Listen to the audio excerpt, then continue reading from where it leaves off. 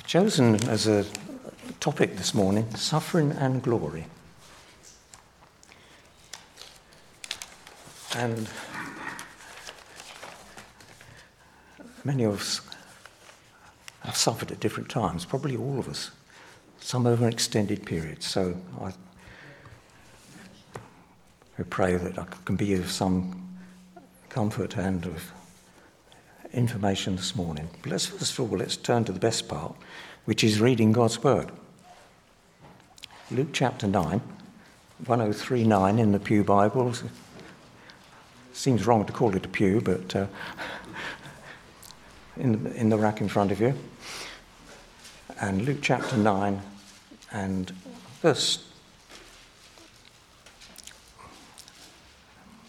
18. Once when Jesus was praying in private with his disciples, and his disciples were with him, he asked them, "Who do the crowd say I am?" They replied, "Some say John the Baptist, others say Elijah, and still others that one of the prophets of long ago has come back to life. But what about you?" He asked, "Who do you say I am?" Peter answered, "God's Messiah." Jesus strictly warned them not to tell this to anyone, and he said, "The Son of Man must suffer many things and be rejected by the elders, the chief priests, and the teachers of the law. And he must be killed, and on the third day be raised to life." Verse 28. About 8 days after Jesus had said this, he took Peter, John, and James with him and went up onto a mountain to pray. As he was praying, the appearance of his face changed, and his clothes became as bright as a flash of lightning. 2 men, Moses and Elijah, appeared in glorious splendor, talking with Jesus. They spoke about his departure, the Greek word is Exodus, which he was about to bring to fulfillment at Jerusalem. Peter and his companions were very sleepy, but when they became fully awake, they saw his glory and the 2 men standing with him.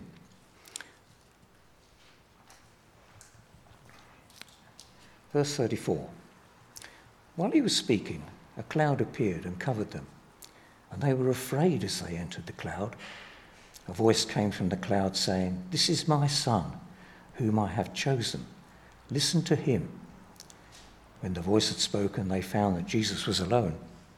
The disciples kept this to themselves, and they did not tell anyone at that time what they had seen. I'll just add to that a short reading from 2 Peter, which is on page 1212 in your...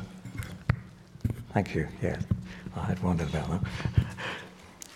Page 1212 in the Bible. That's 2 Peter chapter 1, verse 16. And it's Peter speaking. "For we did not follow cleverly devised stories when we told you about the coming of our Lord Jesus Christ in power, but we were eyewitnesses of his majesty. He received honor and glory from the Father when the voice came to him from the majestic glory, saying, 'This is my Son, whom I love. With him I am well pleased.' We ourselves heard this voice that came from heaven when we were with him on the sacred mountain."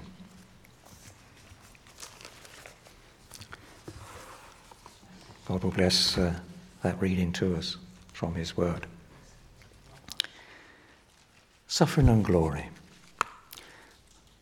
I'm going to ask 3 questions this morning. The first one is was there suffering and glory in Jesus' life? But I thought first we should just unpack the word glory. The glory of God is the sum of all that he is, including his majesty, purity, wisdom, power, faithfulness, grace, and love. In his earthly life, Jesus displayed God's glory, didn't he? In the beauty of his attitudes, the purity of his motives, the truth of his words, and the graciousness of his actions.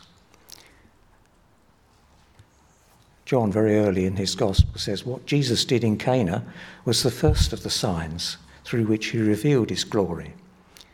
And years later, you remember that John wrote, We have seen his glory, full of grace and truth. It was only a few days after Jesus had first explained to his disciples that he must suffer and be killed, and that he was transfigured. And we read about that. His face shone like the sun, as Matthew tells us. Jesus' inherent divine glory was revealed, and he was joined by Moses and Elijah, who talked with him about his departure. That word, Greek Exodus. You'll see why I mentioned that. That would fulfill all that the Old Testament law and prophets foreshadowed. Commentaries don't say much. What did they talk about? So here's a couple of questions. Do you wonder, did Moses recall the Passover sacrifice and the Exodus? And Jesus remarked that he was the Lamb of God to bring a greater deliverance. It's possible, isn't it? And I wonder, did Elijah recall that fire from Mount Carmel? And Jesus, thinking about that, desire that his sacrifice would rid humanity of its false gods once and forever. You know, throughout the New Testament, the crucifixion of Jesus is narrated with the utmost restraint and objectivity. There's no intention to exploit its savagery, either to sensationalize what happened, or to evoke sentimentality. This may startle you a little bit. I'm going to say that man's cruelty only fulfilled Scripture. Atonement required a sinless person to bear God's judgment on humanity's sin. Sin's wage is the death of a spiritual nature. We know the verse in Romans, don't we? The wages of sin is death. But we're usually fairly quick to point out that it's not a physical death. It's the death of a spiritual nature. This is the death that Jesus died. And I would suggest to you that that's the death that Isaiah 53 describes. Pierced for our transgressions, wounded, crushed for our iniquities. Man didn't do that. That's what God did in the darkness. And we'll be thinking about the darkness in a minute. The Holy Spirit inspired the New Testament writers to focus on where the glory really resides. Who it was that died, his victory over the evil one, and his suffering of God's judgment in the darkness that secured salvation for sinful humanity. Christ's glory here is unfathomable. We just can't plumb it. When in Jerusalem for the last time spoke of his death, he said, "The hour has come for the Son of Man to be glorified." Paradoxically, his glory was revealed in his suffering. His love and grace was demonstrated as he endured God's judgment, deserved by sinful humanity. On the way walking to Emmaus, Jesus challenged his companions, didn't he? Did not the Messiah have to suffer these things and enter into his glory? After his resurrection, Jesus, and ascension, God affirmed the glory of Jesus by exalting him to the highest place.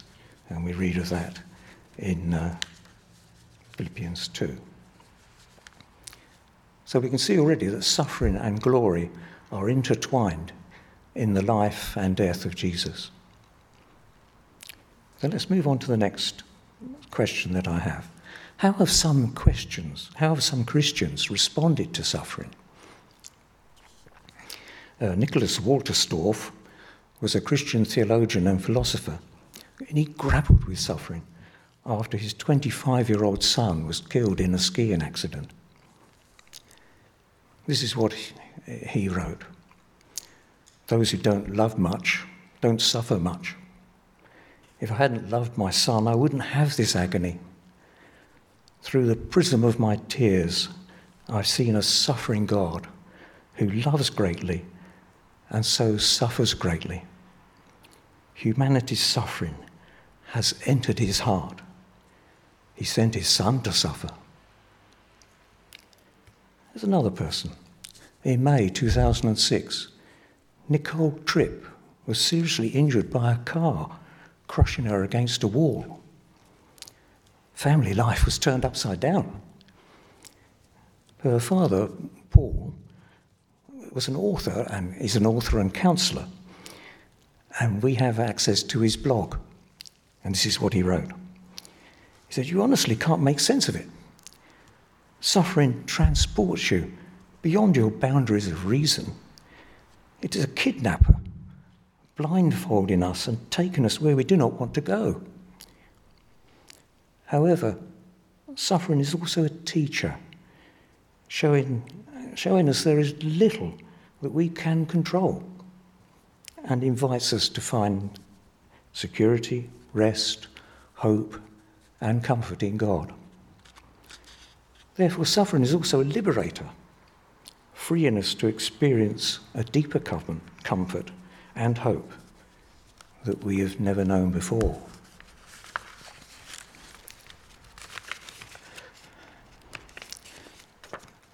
I think that both Nicholas and Paul exemplify what Isaac Watts wrote in his hymn all those years ago. Where reason fails with all her powers, there faith prevails and love adores. The testimony of God's grace in the lives of Christians who have suffered is a forceful confirmation of God's ability and willingness to provide the needed strength. Is there both suffering and glory for the Christian? That's my third question. Is there both suffering and glory for the Christian? Suffering was not ordained by God, but he can make it serve his purposes. You remember Joseph, how his brothers sold him into slavery, and they thought that was the last they would ever see of him. But then they had to come before him in Egypt, and they must have feared for their lives. Joseph reassured them, didn't he? He told his brothers, "You intended to harm me. You intended to harm me, but God intended it for good." What, that time in prison? Yet to accomplish what is now being done, the saving of many lives. In the darkest hours of John Bunyan's prison years, he was heartbroken, thinking of his wife and his oldest blind child. But in that time, God forged an instrument he could use. As John poured out his heart to God, God, through Scripture, poured comfort into his heart. And without that heartache and pain, John would not have written his book, The Pilgrim's Progress, that has encouraged a countless number of Christians. The American Benjamin Warfield taught theology for nearly 34 years. At the age of 25, he married, and he and his wife went on honeymoon to Germany. During a fierce storm, his wife, Anne, was struck by lightning and permanently disabled. She was paralysed. Because of her extraordinary needs, Warfield seldom left his home for more than 2 hours at a time during all the 39 years that he cared for her. No wonder when he wrote on the emotional life of our Lord, the essay he wrote is well spoken of, well worth a read. But what would he write on Romans 8:28? That's the point, isn't it? We know that in all things God works for the good of those who love him. Well, this is what he wrote. God controls all that comes to those that love him. Nothing can befall them which is not directed by him for their good. We are too weak to help ourselves and too blind to ask for what we need, and can only groan in uninformed longing. But then he says, God is the author of these very longings. and he will so govern all things that we shall reap only good from all that befalls us. Warfield's faithfulness redounded to God's glory, and I'm sure we can say that about our brother John today. Our fallen natures and fragile bodies can and do cause us to groan.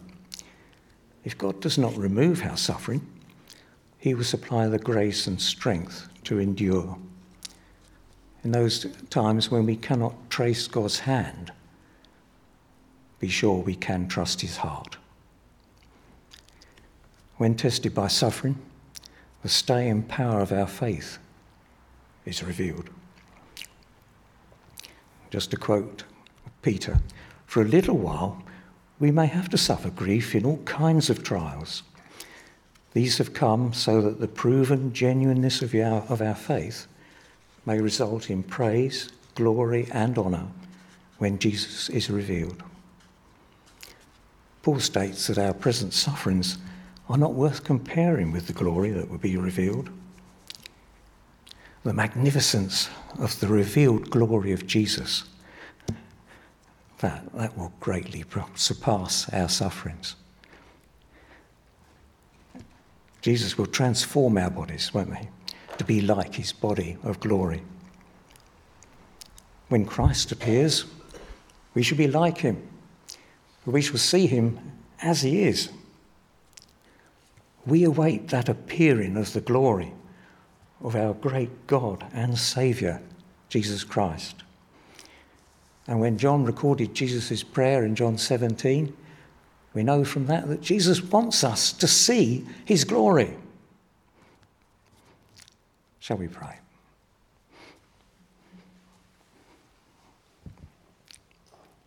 Heavenly Father, we recognise you sometimes allow things into our lives which we find painful or distressing. These may be part of your making us more like Christ. When we fail to understand, we pray that our faith and trust in you will prevail so that we will continue to love and adore you. God of all grace, you will call us to your eternal glory in Christ after we have suffered a little while. Restore us and make us strong, firm and steadfast for your glory. Amen.